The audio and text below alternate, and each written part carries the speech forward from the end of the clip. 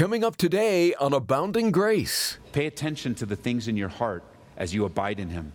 Pay attention to the things in your heart as His Word abides in you. Life is more than college. And life is more than career. And life is more than the American dream. Life is Jesus Christ and Him alone, crucified, buried, and risen again. And if we get caught up, and as we get caught up in the things that are stealing our time, stealing our resources, stealing our heart from the one that died for us, church, you're going to get caught up in the last days. I warn you. And you're going to be a part of the scripture I read earlier today. And that's not God's heart for you. It's not God's heart for me. This is amazing grace. This is unfailing love. That you would take my place. That you would bear my cross. You laid down your life. That I would be set free. Oh, Jesus, I sing for all that you've done for me. Do you ever feel as though your prayers are just bouncing off the ceiling? That God isn't really hearing what you have to say? Today on Abounding Grace, we'll uncover the key to answered prayer and fruitfulness in life. Pastor Ed Taylor will zero in on verses 4 through 10 of John chapter 15, where we receive the promise of answered prayer. But it's a conditional promise. Let's lean in and hear what Pastor Ed has for us today. This is a conditional promise. And there are some conditions to be met for answered prayer. Number one, you're abiding in Jesus Christ. That is an act of obedience on your part. Your relationship is growing in Jesus Christ. You're staying put. Using the earlier illustration, it's like dinner. The step number one, get to the table. We're not taking your food to you. You get to the table. You stay close, stay put in the Lord. Secondly, His Word then abides in you, He says. If you abide in me, and my Word abides in you, that it's at home. Let me show you something. We haven't turned yet. Turn over to Psalm 119, would you? Psalm 119, verse 11. Because abiding, God's Word abiding in you is so vital, so needed, so necessary. But these days, there's not a big effort from people to have the Word of God abide in them. And it's discouraging. I don't know if it's a technology thing where, so many are not using paper Bibles anymore. They're using their iPads or their phones for their Bible. And so the mind has changed. But in the day, and I'd still encourage you to do this. I do it myself. To take a 3x5 index card and write out the scripture that you want to memorize for the week and put it in your back pocket and take it around. And then you pull it. I don't meet too many people these days are pulling out scriptures from the back pocket. But when I was a new believer, that's all we did. Sometimes we had one in both pockets. And we were memorizing 2 scriptures or a whole chapter. Or I had friends. I was never able to accomplish this. Except I was with one book. I don't have it all in my head now because I didn't keep practicing, but I was able to memorize the entire book of 1 John because it's kind of short. But that was hard. And just really diligently memorizing. Why? Because notice in Psalm 119, pick up in verse, I think 9 there. We saw this in a different context last time in terms of cleansing your way, being washed by the water of the word. But now let's look at it in a different context. How can a young man cleanse his way? By taking heed according to your word. With my whole heart I have sought you. Oh, let me not wander from your commandments. Your word I have hidden in my heart, that I might not sin against you. You need God's word in your heart, which means you need to regularly be hiding it in your heart, memorizing it, reading it. Some of the things that you're going to face today, God gave you already in your devotions. When you were reading the Bible before you ever came to church, God already spoke ahead. Like that was amazing for me because today's the third. I read the Proverbs every day. So today in Proverbs chapter 3 is the verse that really fits. Where I quoted it last night just from memory, but it really fits because it's for this message where the Bible tells us to guard our heart, keep your heart with all diligence, because out of it flow the issues of life. That's in today's Proverbs. God already had it all planned out for the message today in my own personal devos this morning. Because there's going to be a day when you don't have a Bible. And there's going to be a day when the battery ran out on your phone. And there's going to be a day you're in such deep crisis that you can't just say, stop everybody, I need to get my Bible out and read it because I'm in deep crisis. You're going to be in the heat of the moment. And the Holy Spirit's going to dwell on whatever you have been abiding in your heart. I mean, think about it. Our memories aren't that good. Now, some of you are better than others, but our memories aren't that good. And so if we are just filling ourselves with whatever it might be that isn't edifying and growing us, then that's what's going to come out in a crisis. And that's what's going to come out in a difficulty. If you're feeding the flesh is going to be very happy. And the flesh will be happy to respond to every crisis in your life.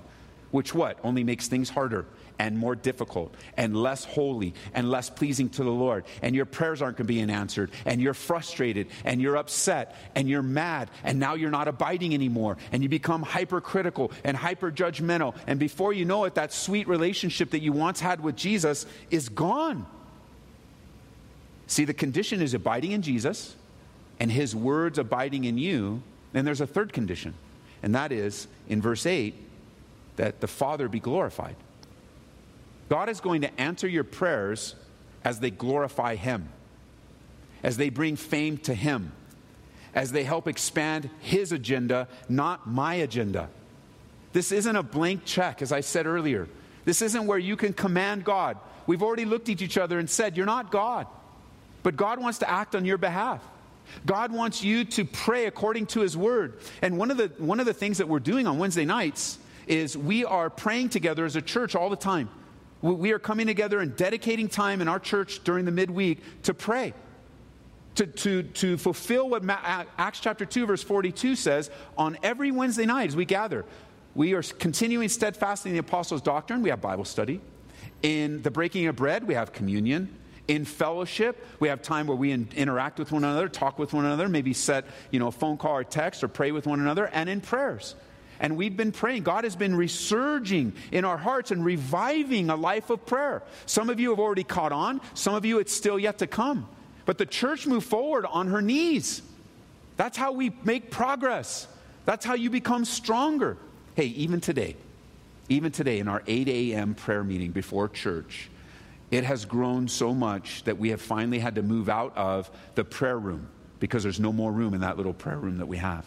God has moved us into a larger room so we can have more people come together and pray.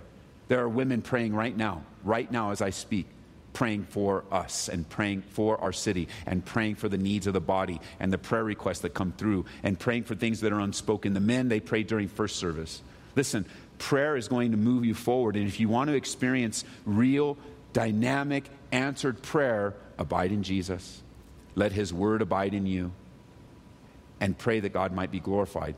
One of the things that we're learning is to pray with an open Bible. I don't know if you already do that, but you should learn to pray with an open Bible. Because an open Bible will be, maybe you don't have God's word hidden in your heart, but you have God's word on your lap. So pray through God's word. Let it abide in you. You know why? Because this is what the Bible says. The Bible says that God's word is settled in heaven. There's nobody questioning in heaven, what does the Greek mean? And what is this? Nobody knows. And nobody's arguing about the Bible in heaven. They're worshiping the God of the Bible. It's settled. So that when you pray according to the scriptures, you are praying a settled fact in the heart of God. And these are the conditions. Answered prayer. Notice he says to hide it in your heart, that these words would abide in you. It's a heart issue, not a mind issue. It's a heart issue, not a mind issue. And I like that. He doesn't say to hide God's word in your mind or that the words abide in your mind. He says in you, the whole sum and substance of who you are, your heart. Because there's a significant difference between your heart and your mind, your thinking and the seat of all your emotions. Like, the heart is where things stay. The heart is a place where things remain and linger. The heart doesn't let go of things so easily. Have you noticed? It's this place of love and adoration. It's the place where true relationships really connect at the heart level. At the heart level in our lives, we really have compassion and mercy toward people. It's not just a decision, I think I will be merciful. Mercy comes from the heart. Compassion comes from the heart. Sympathy comes from the heart. Empathy, it comes from the heart. It's who you are. You don't just think about it. I think I will decide to be sympathetic for you. That's not sympathy. Great decision. You're heading in the right direction, but you're not going to really be able to connect until your heart is broken. The difference between your head and your heart, about 18 inches, is the difference between arguing or heartbreak. It's the difference between contentions or fighting and compassion. It's the difference for feeling sorry for someone or having true empathy for them. It's the difference between having a head knowledge, you know all the facts theologically like the Pharisees did. That's a religious place. If it's just in your head, you're just religious. You're just going through the motions, but it becomes a life when it's in your heart. But you know, the heart is also a place where bitterness stays. It's a place where anger and frustration live. The heart is a place where you won't let go of something, where you won't release someone through forgiveness, where resentment lives in the heart. The heart doesn't want to let go of it. That's why it's still around. And God says, it's the heart of the matter in your life to find this abiding relationship growing. It's the heart of the matter. You can have all the right information in your head and produce rotten fruit. That's a source of frustration for some of you right now. You're like, I love God and I believe in God and I know what the Bible says, but there's just so much rotten fruit. I feel like that branch that's been cast to the side. Well, that's because the issue in your life is not a head issue, it's a heart issue. It's a heart issue of what God's doing. He is making you, notice in verse 8, his disciple. His disciple. Remember the conditions for discipleship? Again, if we're imagining following Jesus and he's there and he goes, hey, you want to follow me? What is our answer? Yes, I want to follow you. You're the best thing that ever happened to me. You love, you care, you heal. Your words give life. Yes, I want to follow you. Yeah, you can hear Jesus. You sure you want to follow me? Yes. Well, here's the condition. If you want to follow me and be my disciple, because there were a lot of people following him that just wanted a lunch, just wanted to see the miracles, but they weren't there to follow Jesus as his disciple. A submitted, committed man or woman that says, Jesus, you are the one that will teach me life and I will follow you.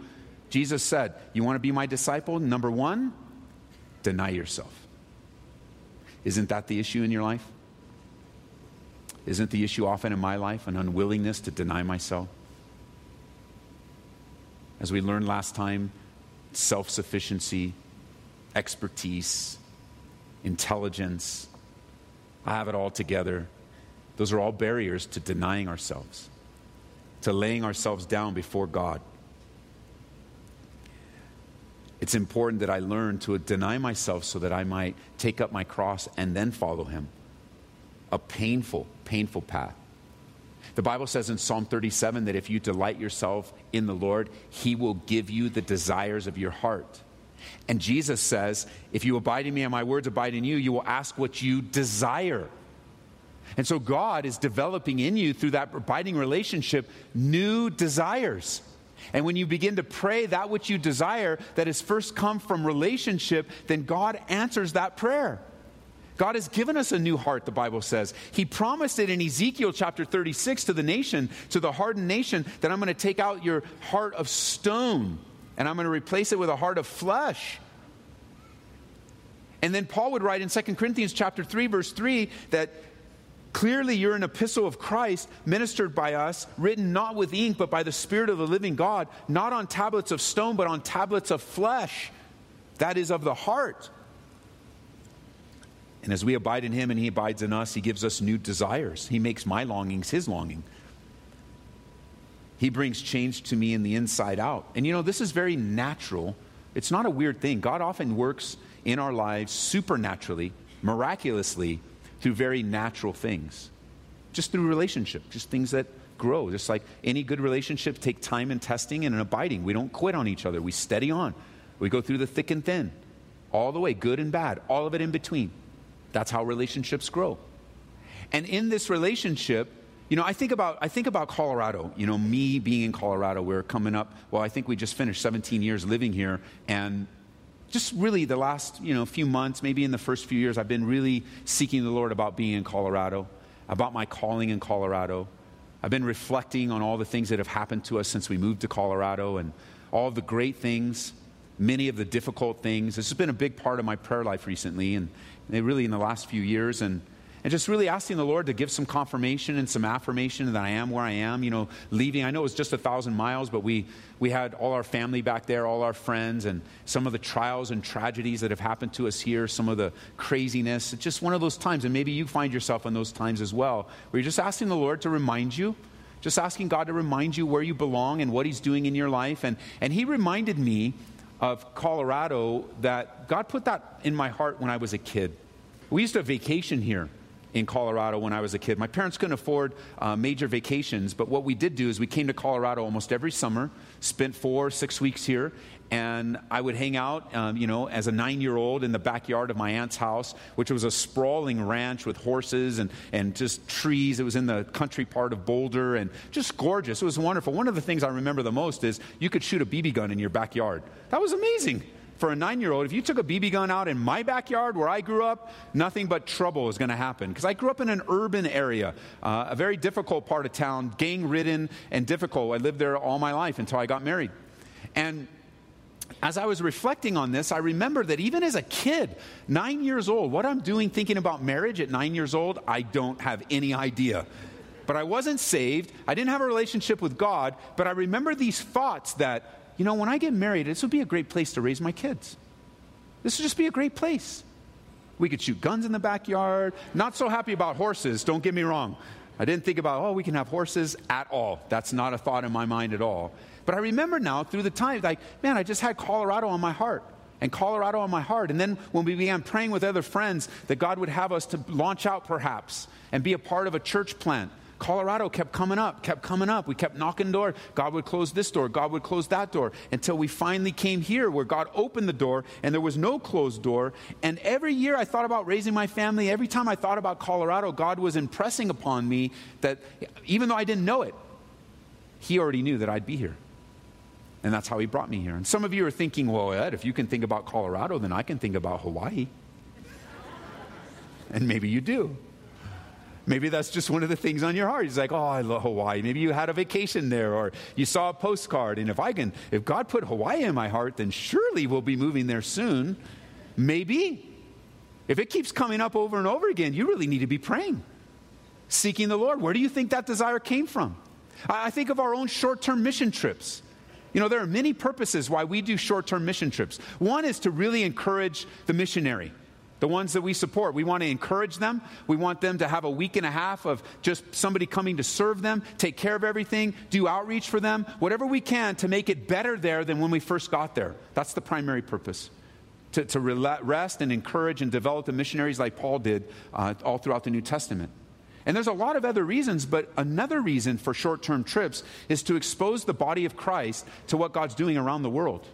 I might need to go there. Why? Because God put that desire in your heart. As you abide in Him and His Word abides in you, He's given you a new desire.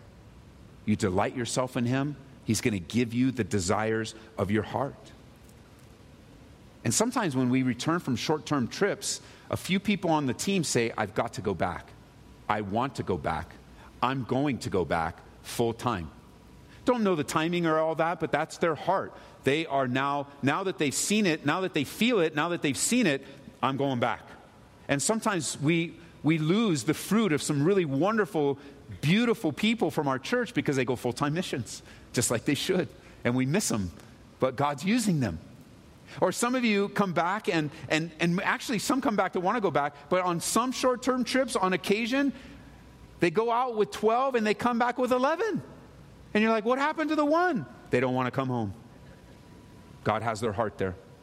And they just happen to be in a stage of life where they've just arranged it and that they know they're supposed to stay. And God is doing a work in their life. Pay attention to the things in your heart as you abide in Him. Pay attention to the things in your heart as His Word abides in you. Life is more than college. And life is more than career. And life is more than the American dream. Life is Jesus Christ and Him alone, crucified, buried, and risen again. And if we get caught up, and as we get caught up in the things that are stealing our time, stealing our resources, stealing our heart from the one that died for us, church, You're going to get caught up in the last days. I warn you. And you're going to be a part of the scripture I read earlier today. And that's not God's heart for you. It's not God's heart for me. Even recently, another word came to me of a pastor for 3 years held an adulterous relationship behind the back of his wife, his kids, his family, and his church. He was finally restored. How does that happen? I'll tell you how it happens. A man decides not to abide in Jesus Christ. He decides not to let the Word of God abide in him. And he becomes a liar and a deceiver. And my word to you is not my word to you. My word to you is a word to us. I don't want to be a statistic. I don't want to toss aside such a great salvation in order to fulfill my own heart or my own wicked desires. I know my heart is deceitful. Above all things, who can know it? But I know God is in my life. He has sealed me with the Holy Spirit, just like He has you. Stay strong. The key to answered prayer, the key to fruitfulness in your life, abide, stay put, don't move, stay there, remain in Jesus Christ. Amen? Today on Abounding Grace, Pastor Ed Taylor has been in the book of John. We're going through the gospel from start to finish. To hear today's message again, go to aboundinggraceradio.com. And we have an app that we'd like to recommend. It's free and available on all platforms. This is another way to listen to Pastor Ed's teachings, including this present series. Search for Ed Taylor or Calvary Church and download our church app today. Pastor Ed is back with me now, and Ed, you touched on it early on. God answers our prayers with either a yes, no, or wait. Let's talk about being persistent in our prayers. Should we keep praying for something until we get a no? And how do we know when to stop praying for something? Well, Larry, there are a lot of different ways that we can answer this question because our prayer lives, especially these desperate, continual, waiting on God, knocking the doors down like the persistent widow type of prayers, are profoundly personal and often painful. So to hear that we should stop praying for something would be very, very difficult to hear. And on very rare occasions in the Bible, we, for example, with Joshua, have an answer from God to his prayer to stop praying. They're sending the camp. But other than that, there's not too many times where God says, I don't want you to pray to me anymore. I mean, there's another way of not praying, where God says, if your heart's not right, stop it, get right, come back to me. But I'm just reminded of the instruction that we get as Paul was writing to the church in Thessalonica. He said to pray without ceasing. And my encouragement to you is to pray without ceasing. That's really the basic answer. Keep praying. Keep seeking, keep asking, keep knocking, and be ready and open for the answer from the Lord, even if it means months or years or a lifetime of prayer. Continue to pound down the doors of heaven, if you will, praying according to God's will, yielding yourself, very much like Jesus. Remember, Jesus says, hey, nevertheless, not my will be done, but yours. And when you pray like that, you'll be strengthened, you'll be encouraged, you'll be helped, and it's vital. Pray without ceasing, friend. That's very helpful. Thanks, Ed. At Abounding Grace, we're committed to delivering God's Word to people all across the world, but we can't do it alone. We're very thankful for the listeners that come alongside us with financial aid and prayerful support. Your gift, whatever the size, would be greatly appreciated and put to good use. If you'd like to help us reach people with the love and truth of Christ, please visit aboundinggraceradio.com or call 877-30-GRACE. Pastor Ed has written an excellent book for pastors and spiritual leaders called Sure and Steady. This workbook-style guide would be perfect to go through with your elders or pastoral staff. It's designed to remind you of the main things in pastoring and serving others.